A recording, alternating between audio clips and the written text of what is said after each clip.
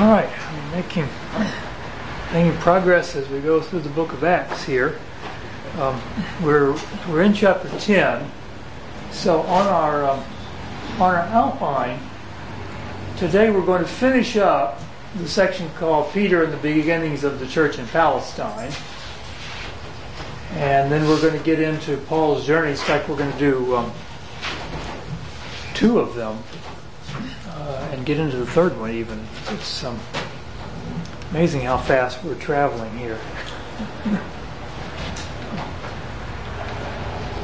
All right, so we'll take a look at chapter 10. And where does this start? What city does it start us in? Cornelius is in Caesarea. Cornelius is in Caesarea. I got a picture of Caesarea. And I'll just mention right now, don't expect this quality for all the pictures today. This is a National Geographic picture. All the others are snapshots. Caesarea was built by Herod the Great, the same guy that killed all the babies when Jesus was born. And this is a Roman aqueduct that he built to bring water in to the city. There's quite a few ruins still there in Caesarea. And he built it to be a port city for Israel. They really didn't have any good year-round port, and so he put he built an artificial harbor, with a breakwater. A breakwater. That's right, a breakwater to protect the ships. And so all the Roman governors made their headquarters in Caesarea. It was just it was a real Roman city, so they'd be comfortable there. And their communication with Rome would be much more convenient. And of course, if you're going to be a Roman governor, you're going to have some military. And that brings us to Cornelius. What was he in the military? Centurion. He's a centurion who was over about how many men? About 100 men, yes. So perhaps the equivalent of a sergeant in today. What kind of guy was he? Devout. Yeah, devout. He was not a Jew. He hadn't converted, but he really appreciated the God of Israel, and he was giving alms to the people, and he was praying. He was just a very good man. And so we have this ninth hour, which we had the ninth hour back when Peter and John were going to the temple in chapter 3, and here he is. This is the Jewish hour of prayer, and apparently he was praying, and he sees a vision, and he's told to send for who? Yeah, for Simon Peter. Yeah. And on the map here, this is Caesarea. Way down here is Jerusalem. This is Caesarea. Peter is in Joppa. Last time we followed him at the end of chapter 9 as he first went to Lydda and then to Joppa. And I really think that Luke was putting that story in there primarily to set up for chapter 10, just to get him to Joppa for this next story. So he sends, the angel said send for Peter, so he sent for him. Takes probably a couple of days to walk from Caesarea to Joppa. So the next day, as they're on the way, actually I think they travel faster than Peter did, going the other direction. Peter, meanwhile, is having his own experience of visions. And what's he see in a vision? Something like a sheep dropping down with all sorts of unclean creatures. Yeah, all kinds of animals. And obviously unclean, because when the voice tells him to get up and kill and eat, it happened to be mealtime, and so, hey, kill and eat. What was his answer? Certainly not. No, I've never eaten anything unclean, unholy or unclean. And the voice said what? Yeah. Well, God is cleansed, no longer consider unholy. And so that happened 3 times, and Peter is just puzzling over it. And then these guys show up at the gate, and the Holy Spirit said in verse 19, "Behold, 3 men are looking for you. But get up, go downstairs, and accompany them without misgivings, for I have sent them myself. Of course, at this point, Peter doesn't know why he might have misgivings, but I think when he got down to the gate, he realized why and what was the problem. They were Gentiles. Well, he invited them in. They spent the night. Then in verse 23, he got up with them, and some of the brethren from Joppa accompanied him, and off they went. So it took, on the following day, verse 24, they got to Caesarea, and Cornelius was ready. I guess he figured out when they were going to get there. He'd called a big group in, all his relatives, his friends. And as soon as Peter came in, what did Cornelius do? Worship. Yeah, bow down to worship him. Well, I mean, the angel had said, send for this guy. He's got to be important. So, and what's Peter's answer? Stand up. I'm just a man. Yeah, stand up. I too am just a man. Peter's already getting to this point, isn't he? That it's not Jew and Gentile. It's just humans. He's a man. And then he explains, verse 28, you yourselves know how unlawful it is for a man who is a Jew to associate with a foreigner or to visit him. And yet God has shown me that I should not call any man unholy or unclean.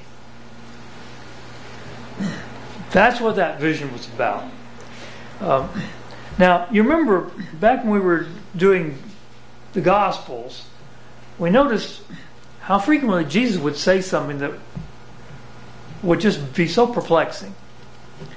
And, we read that today and we think, why did you put it that way? Why not make it easier for people to understand? And now here we find the Holy Spirit doing the same thing. Now, the Holy Spirit could have just said, Peter, it's okay to see Gentiles now. But he didn't do that. He gives them a vision and tells them, and the vision doesn't even have Gentiles in it, it just has unclean animals. So Peter's kind of got to work through this. And I don't think things have changed a lot today. I think we're still getting things in somewhat puzzling manners, and we have to work through them. Sometimes it takes years even to figure some of these things out. God has His own way of working. But one thing you have to say for this way of revealing truth, it really sticks with a person. Peter had done a lot of thinking. And of course he had 2 days on the journey. I'm sure he's doing some more thinking on the way. And so by the time he arrived, he had it all put together. I don't know whether these guys with him did. He took these Christians with him from Joppa. Of course, they're Jewish Christians because that's the only kind of Christian there was at the time. So he gets Cornelius to tell him his story. And then he starts preaching his sermon. And his sermon is still on the same subject in verse 34. I most certainly understand now that God is not one to show partiality, but in every nation the man who fears him and does what is right is welcome to him. So with that introduction, he starts preaching a sermon. And his sermons, the summary we have here is pretty brief.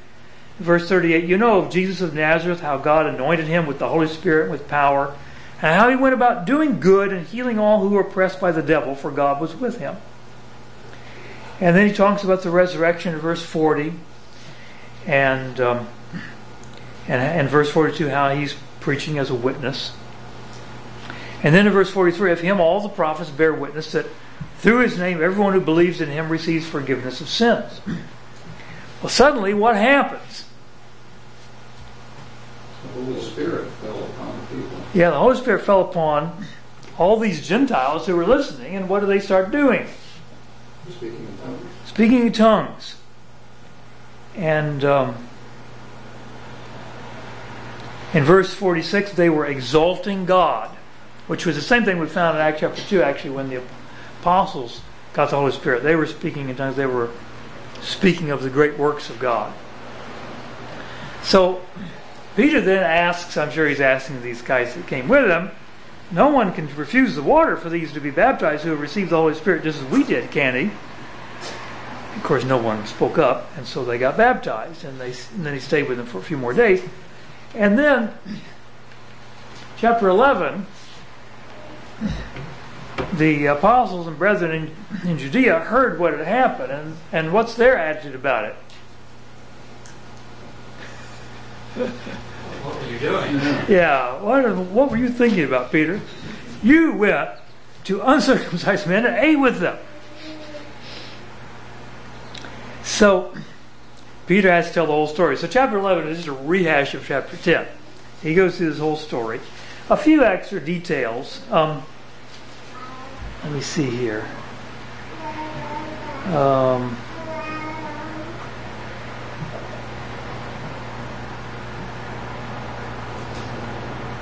Verse 12. One extra detail is how many brethren went with him. He says, these 6 brethren also went with me. Now, I assume these are brethren from Joppa, but now here they are in Jerusalem. What are they doing in Jerusalem? Peter needs them to testify. Yeah, that's right. Peter brought them back as witnesses, I would guess.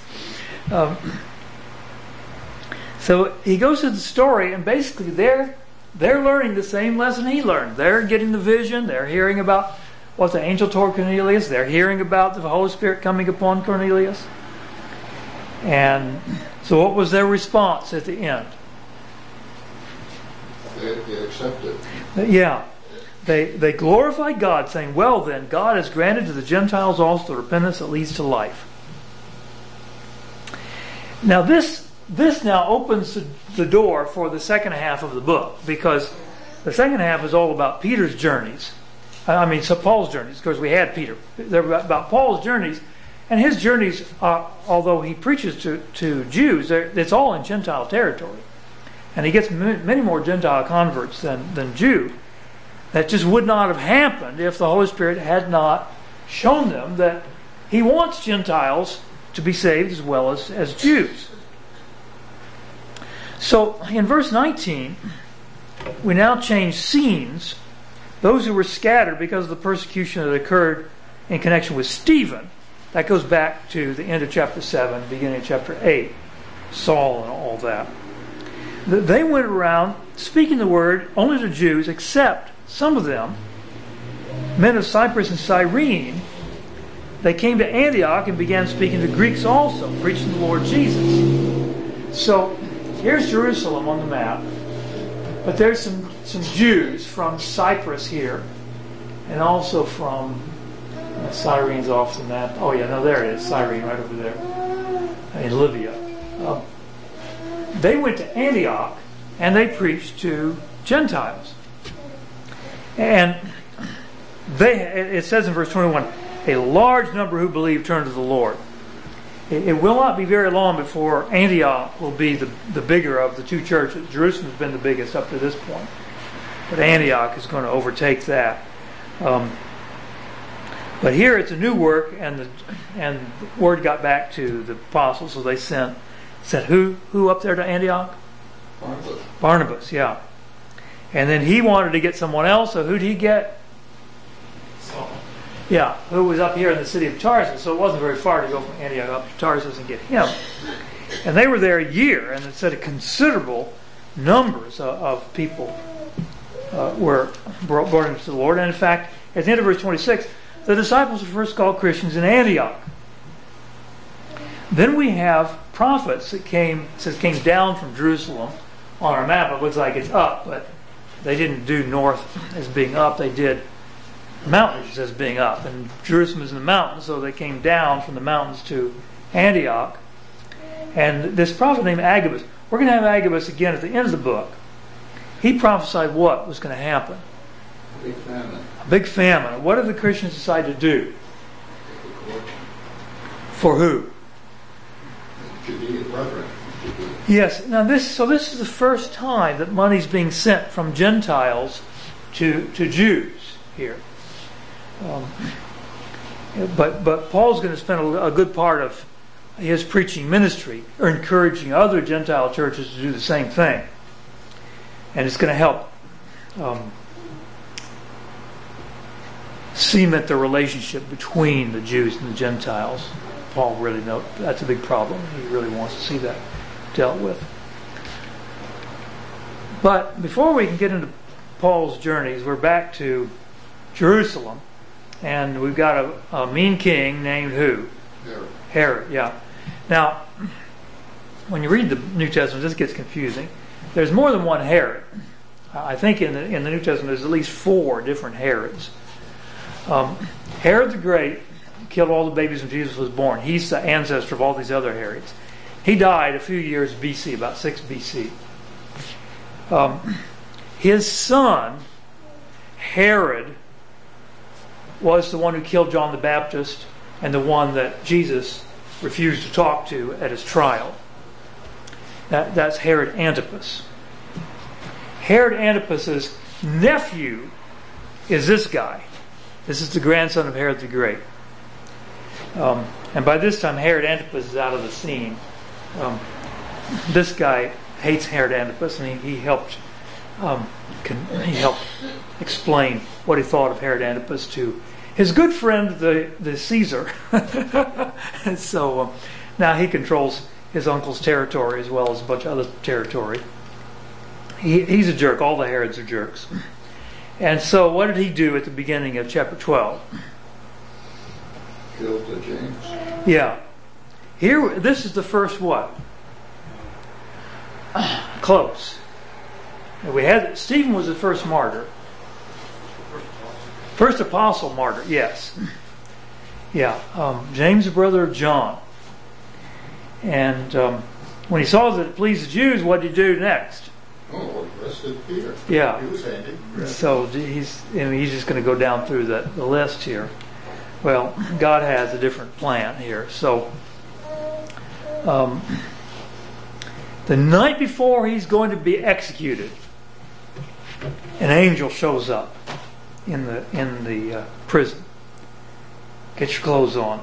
Get up quickly. You had to wake him up. I mean, the guy was sleeping. Yeah. And how he didn't wake the soldiers, I don't know. Well, Peter thinks what? What's happening?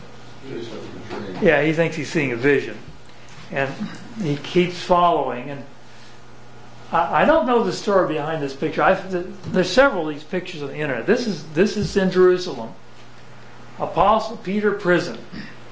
And I wish I had more information, but apparently that's the reputed location for the prison.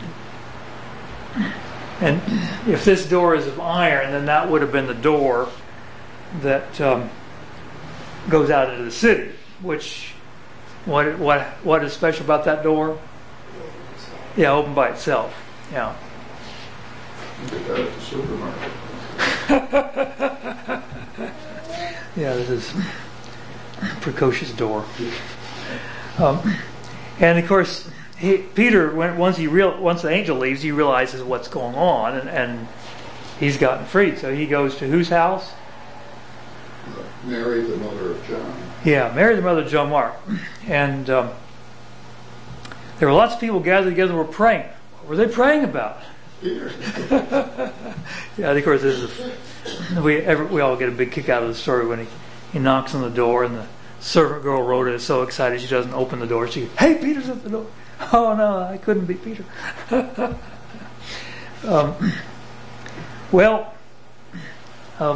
Herod, of course, wasn't very happy about this, but there wasn't anything he could do. Peter was out of his reach. And then the chapter ends up with the end of Herod. God's judgment on him. I'm not sure how long after this it happens, but Luke is telling it to let us know God judged him. He thinks he can put an end to the church, but God's kingdom is going to be forever. Herod's the one that's going to get put an end to. And when he was willing to accept the adulation that he was a god and not a man, the angel struck him, and it actually took him several days to die. It was a very painful death. It's also recorded by the Jewish historian Josephus. He gives a few other details, but it's much the same thing. So the point is really in verse 24. But the word of the Lord continued to grow and to be multiplied. Nobody's going to stop this work. Now we come to Paul's first journey. We go back to Antioch. And verse 2, while they were ministering to the Lord and fasting, the Holy Spirit said, set apart from me Barnabas and Saul for the work to which I have called them. So they fasted, they prayed, they laid their hands on them, they sent them away. And then in verse 4, it wasn't just the church sent them away. Who else sent them away? The Holy Spirit. And so this is the map of their first, of what we call Paul's first journey. From Antioch, he went down to Seleucia, the port city. They took the boat to Cyprus, which happens to be the place that Barnabas was from. And Barnabas, of course, was part of this group. Luke doesn't tell us what happened at Salamis. We went through the whole island of Paphos. I've got a picture of Paphos here. And in Paphos, they met who? The proconsul. Yeah, the proconsul Sergius Paulus. And Paulus is an alternate name for Saul. In English, it comes out Paul, but in Greek, it's Paulus. And another guy they met too, not so nice. Elymas, also known as Bar Jesus. And he was trying to keep the proconsul from believing, and so what happened to him as a result? He didn't see the lights of it. Yeah, same thing happened to him as happened to Saul, except that he doesn't seem to have profited as much from it. The proconsul, though, believed. It was a good result there. So they, from Paphos, they sailed up to Perga. And we don't read about any preaching that happened there, but there was one event that affects later history. What was that? Linda? John Mark. Yeah, John Mark left them. Yeah, he was apparently assistant to them. He was just a young man, but he was assistant, but he left. Doesn't say why, but later on Paul wasn't very happy about it. They then went on up to Antioch. Now you may notice there's all the way to Antioch, and somewhere I read that there were dozens of Antiochs in this area, because the area used to be ruled by King Antiochus. In fact, there were several Antiochuses, so they would go around naming cities after themselves. But these two are the only ones on this map because they're the only ones that figure into our history. This Antioch, I got a picture of that. So interesting to think that Paul and Barnabas might have walked on these very stones there on that street in Antioch.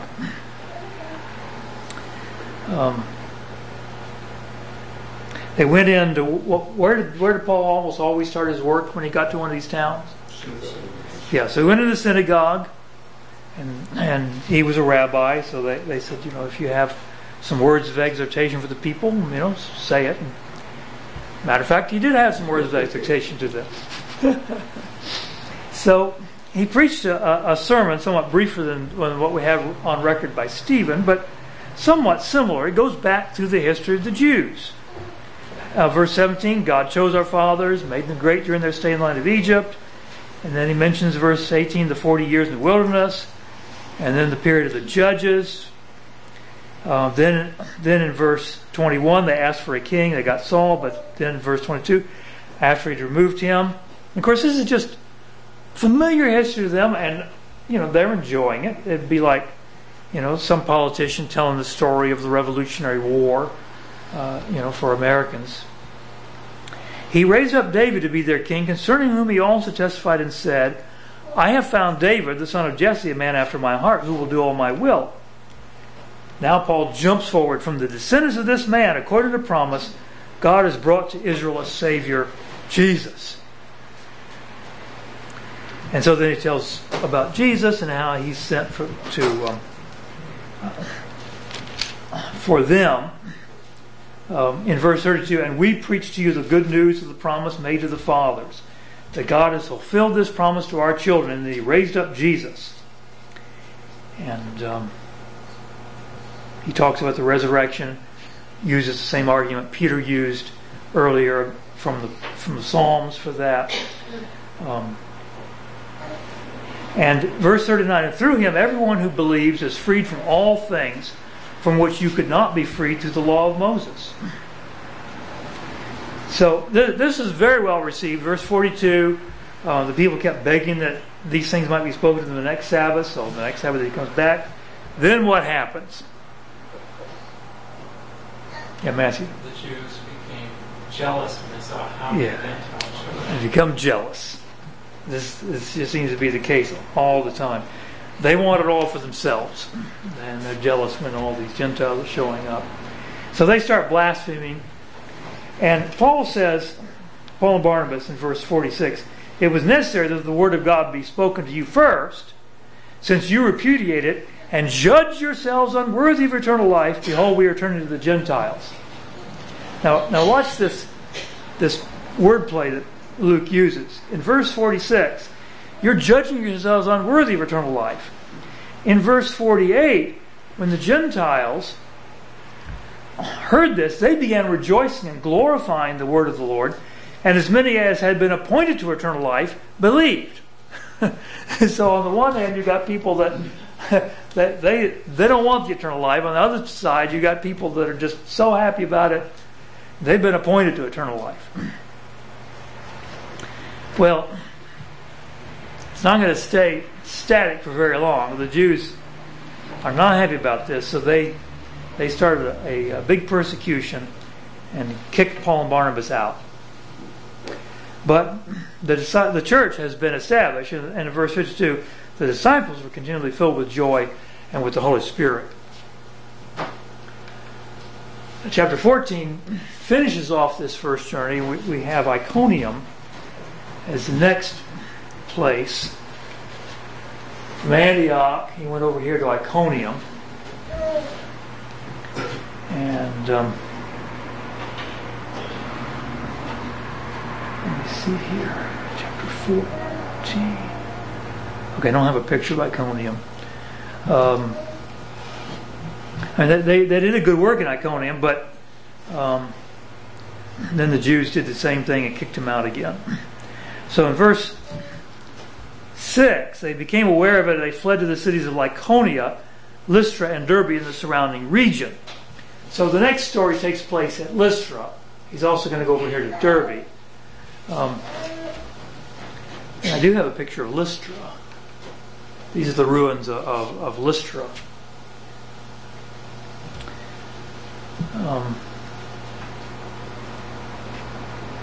And at Lystra there was a guy who was lame, never had been able to walk. What does that remind you of?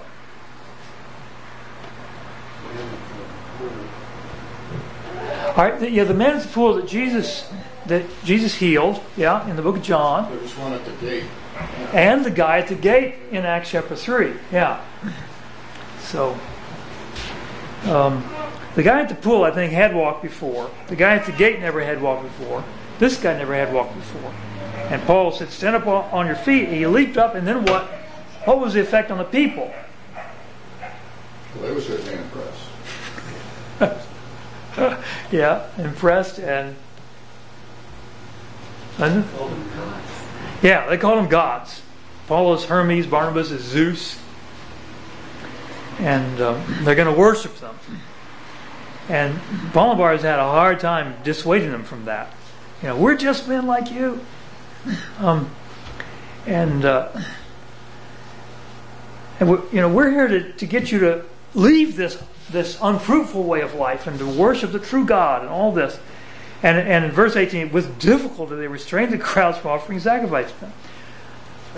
But it doesn't end there. What happens shortly after that? Jews followed them down, the ones from Antioch. Yeah.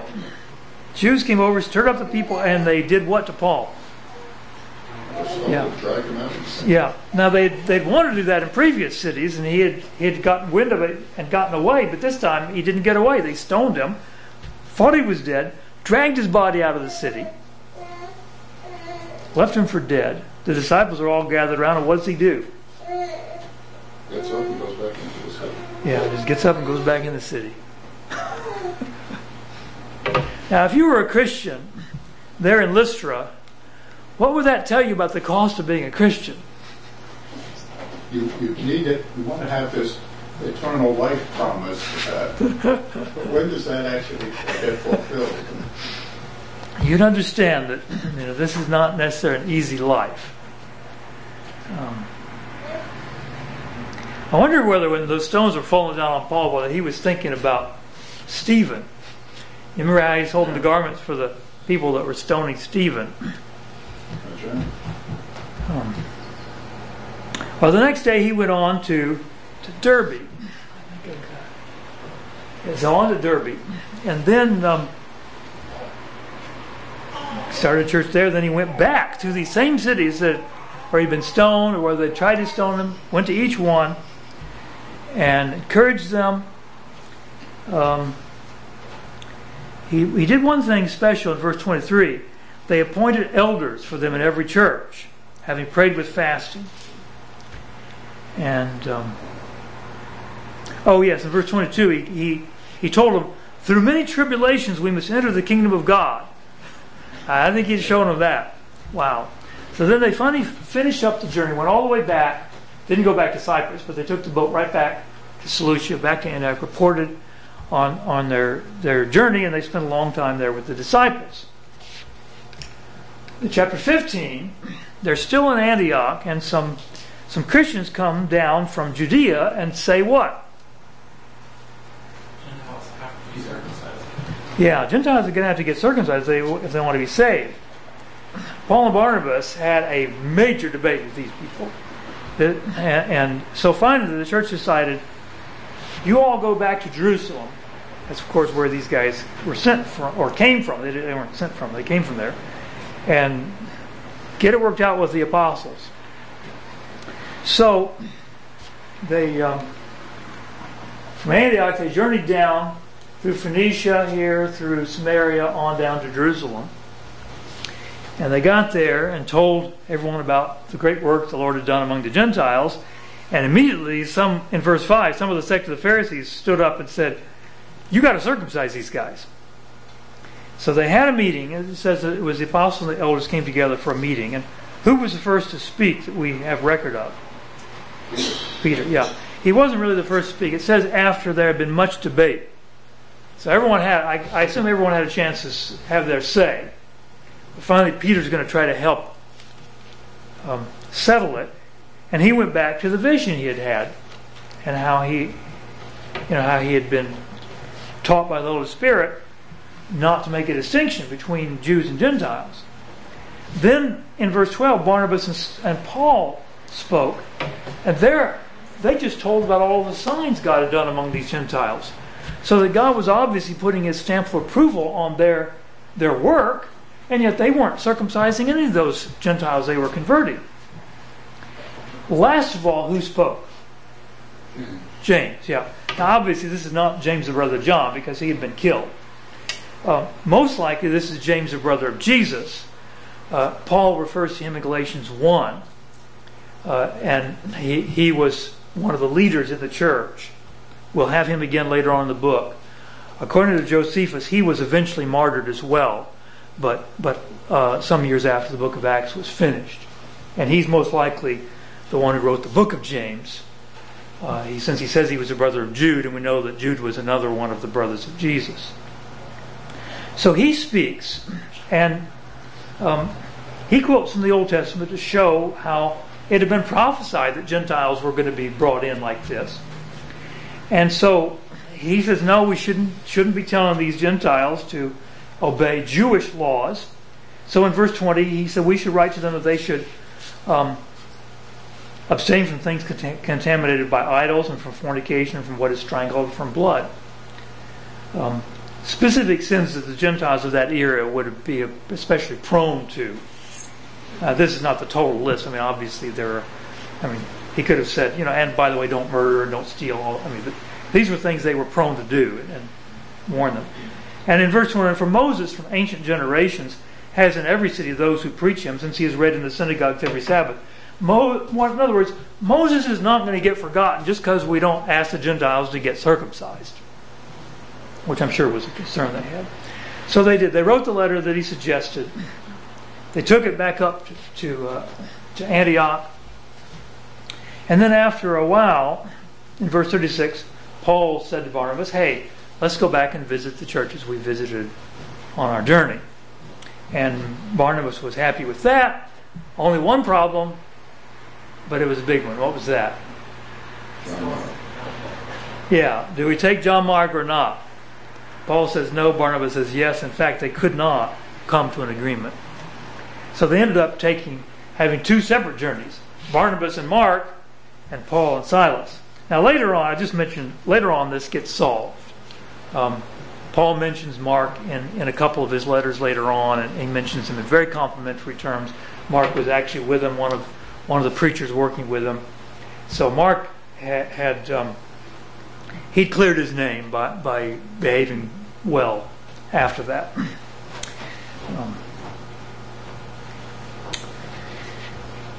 So Barnabas went to Cyprus with Mark, and we don't have any record of that journey. But Paul and Silas went overland. They went through Cilicia and through, Syria was first, Syria, then Cilicia. And we don't have any record of that part, just that they did it. In chapter 16, the major city is Philippi. They continue heading west through Galatia. And my guess is this is when he preached and established the churches of Galatia. But there's no record of it here in any kind of detail. But you read the book of Galatians and it's very clear that he started that church. So this area of Galatia. Then he goes to... he gets back to Lystra, and there's a disciple named Timothy. Timothy joins him in his party and stays with him to the end of his life. He became a preacher. Then they're starting to get problems in verse 6. They've been forbidden by the Holy Spirit to preach the word in Asia, which is this province here on the west side. They wanted to go into Bithynia. They can't do that. They finally end up at Troas. I assume that he started the church in Troas, although it doesn't say anything about it. All it says is that he got a vision there. And what was the vision? A man said with the Macedonian, A man of Macedonia. Macedonia is a province in Europe. Up to this time they've been in Asia. It's the northern part of what we would today call Greece. At least part of it is in what we call Greece. And in verse 10 begins one of these unique sections of the book that we have a name for. There's just a few of these. This is the we. This is the we section. Not we as in small, but we as in us. We sought to go into Macedonia. Who's this we? Luke, yes. So we first pick up Luke in Troas. Perhaps he was converted by Paul at this point. We just don't have his history. We know from one of Paul's letters that he was a physician. He was a doctor. I don't know whether maybe Paul better because he needed some medical help. I have no idea. We also know from the style of writing that he was very familiar with ships. And so some people have suggested he might have been a ship's doctor. Anytime he's with Paul and they're on the water, he gives us all the details. And you find that here. He says in verse 11, so putting out to sea from Troas, we ran a straight course to Samothrace, and on the day following to Neapolis. So here we are, Troas. Samothrace is an island. They don't even stop there. And then to Neapolis. I mean, you would never get this kind of detail if Luke wasn't there. But he obviously loves the sea. So they end up in Philippi, which is the chief city of the province. This is a picture of the ancient Acropolis of Philippi. And, although that's not where he went to preach. He went to the riverside and converted a lady named what? Lydia, yeah. Then, I don't know how many more he converted after that, but he ran into a problem. There was a girl doing what? Following around. Following around. She had a demon and a spirit of divination, it says. These men are bondservants of the Most High God who are proclaiming to you the way of salvation. And finally, after that went on for a long time, what did Paul finally do? He lost his temper or his spirit. Well, I wouldn't put it quite like that. Yeah, he was greatly annoyed, but it doesn't say he lost his temper. But he cast the spirit out. I think Paul was trying to lose his temper. Okay, John. He's that kind of guy. So the owners of her, she was a slave girl, they get mad. And Paul and Silas pay dearly for this. They get their robes ripped off of them and they're beaten with rods severely, just as many blows. So their backs are just bleeding at this point. Takes them to the jail, tells the jailer to guard them securely. So he puts them in the inner prison and fastens their feet in the stocks. So here they are. This is the traditional site of that jail. This is done by a preacher by the name of David Padfield. He took this picture. I don't know how accurate it is, but it looks like a very old place anyway. Low entry. Yeah, pretty low entry. Yeah. There's other pictures that I think maybe they're taken from the backside because there's a picture of an arch, but this one looked like the entrance, so I gave you this one. Middle of the night, what happens? Earthquake. Yeah. Jailer is ready to do what? Because he thinks the prisoners escaped, but Paul assures him no, they haven't. So then, after he gets light, what's his question? What must I do to be saved? And the answer in verse 1, believe in the Lord Jesus and you will be saved, you and your household. So, they came out, they preached the word to him. And in verse 33, he took them that very hour of the night and washed their wounds, and immediately he was baptized, he and all his household. Then he gave them food to eat. The next day, the policemen come and say, what? Oh, you can go now. Yeah, that's okay. You can go. And the jailer, I think, thinks that's good news, but Paul says what? Oh, you're Roman citizens. Yeah. Yeah, those guys, the magistrates could have gotten in very bad trouble for what they did to Roman citizens there. And so Paul insisted that the magistrates come and personally bring them out. So they did. They came and they apologized and brought them out. And so then the next day they went on down the road to Thessalonica. So here, that from Philippi they apparently just went through Amphipolis and Apollonia, but they came to Thessalonica and preached there. Got another riot going. They had to leave. On to Berea, where the Jews were what? More noble than those in Thessalonica. Instead of getting jealous, instead of starting a riot, they did what? They looked at the scriptures. They searched the scriptures to see if what Paul was saying was true. But unfortunately, they were pretty close to Thessalonica. When the Thessalonica Jews found out about it, they sent a gang over there and got more trouble. So they decided to get him way away. I mean, because if he just goes a few miles down the road each time, this is going to keep following him. So they send him all the way to the sea, and then apparently went with him to Athens. That's far enough, the Jews aren't going to be following him. And in Athens, this is a picture, I don't know how accurate this is. This is supposed to be what Athens looked like in 120 AD. Though some of the architecture to me looks later, but I'm not an expert. But this would have been, if this is accurate, this would have been about 70 years after Paul was there.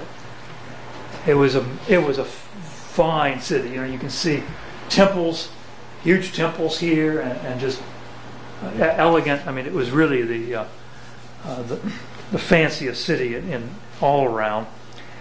Very famous for its learning, its philosophy.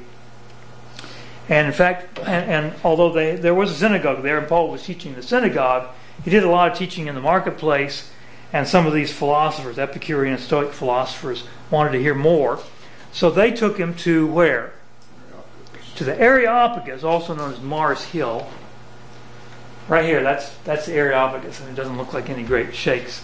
I don't know what it looked like back in those days, but that's supposed to be where it is, and that where he went to have his talk with all these learned philosophers. And in this speech, he was dealing strictly with Gentiles. And so he doesn't quote from the Bible. He doesn't quote from the Old Testament, doesn't talk about the history of the Jews. He has a very clever way that he started it out, though. He had been looking at all these different images and altars all around the city, and he managed to find one that was to an unknown God. Perhaps someone had some great blessing. Maybe he had been in trouble and got rescued, and he didn't know which God, because there's so many. He didn't know which God had rescued him, so he dedicated this to an unknown God. So Paul read that, and he says, so you people know there is a God you don't know.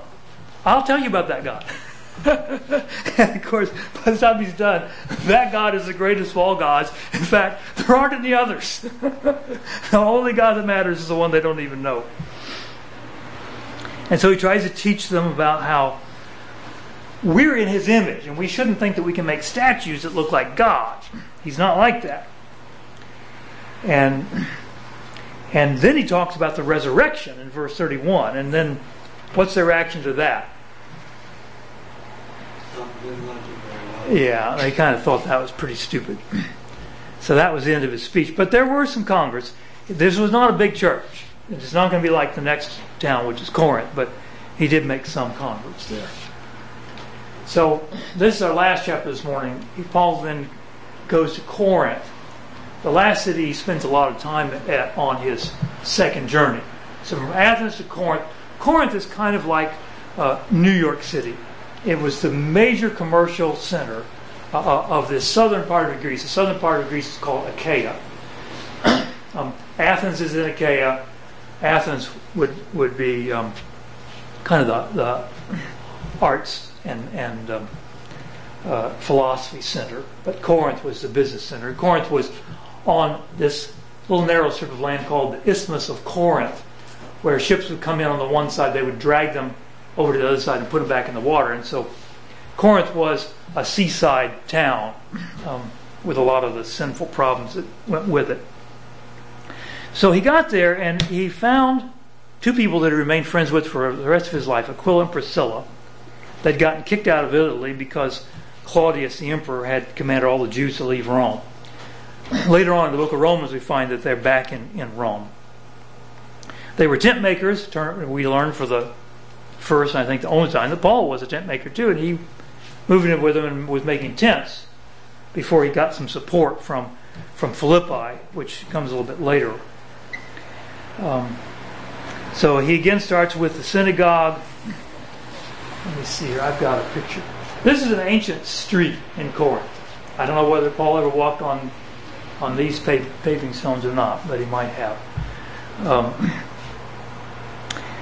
And of course, you know how many problems Paul's had up to this point. So the Lord appears to him here. And he says, "Don't be afraid. I've got lots of people in this city. Nobody's going to harm you." So he stays there how long?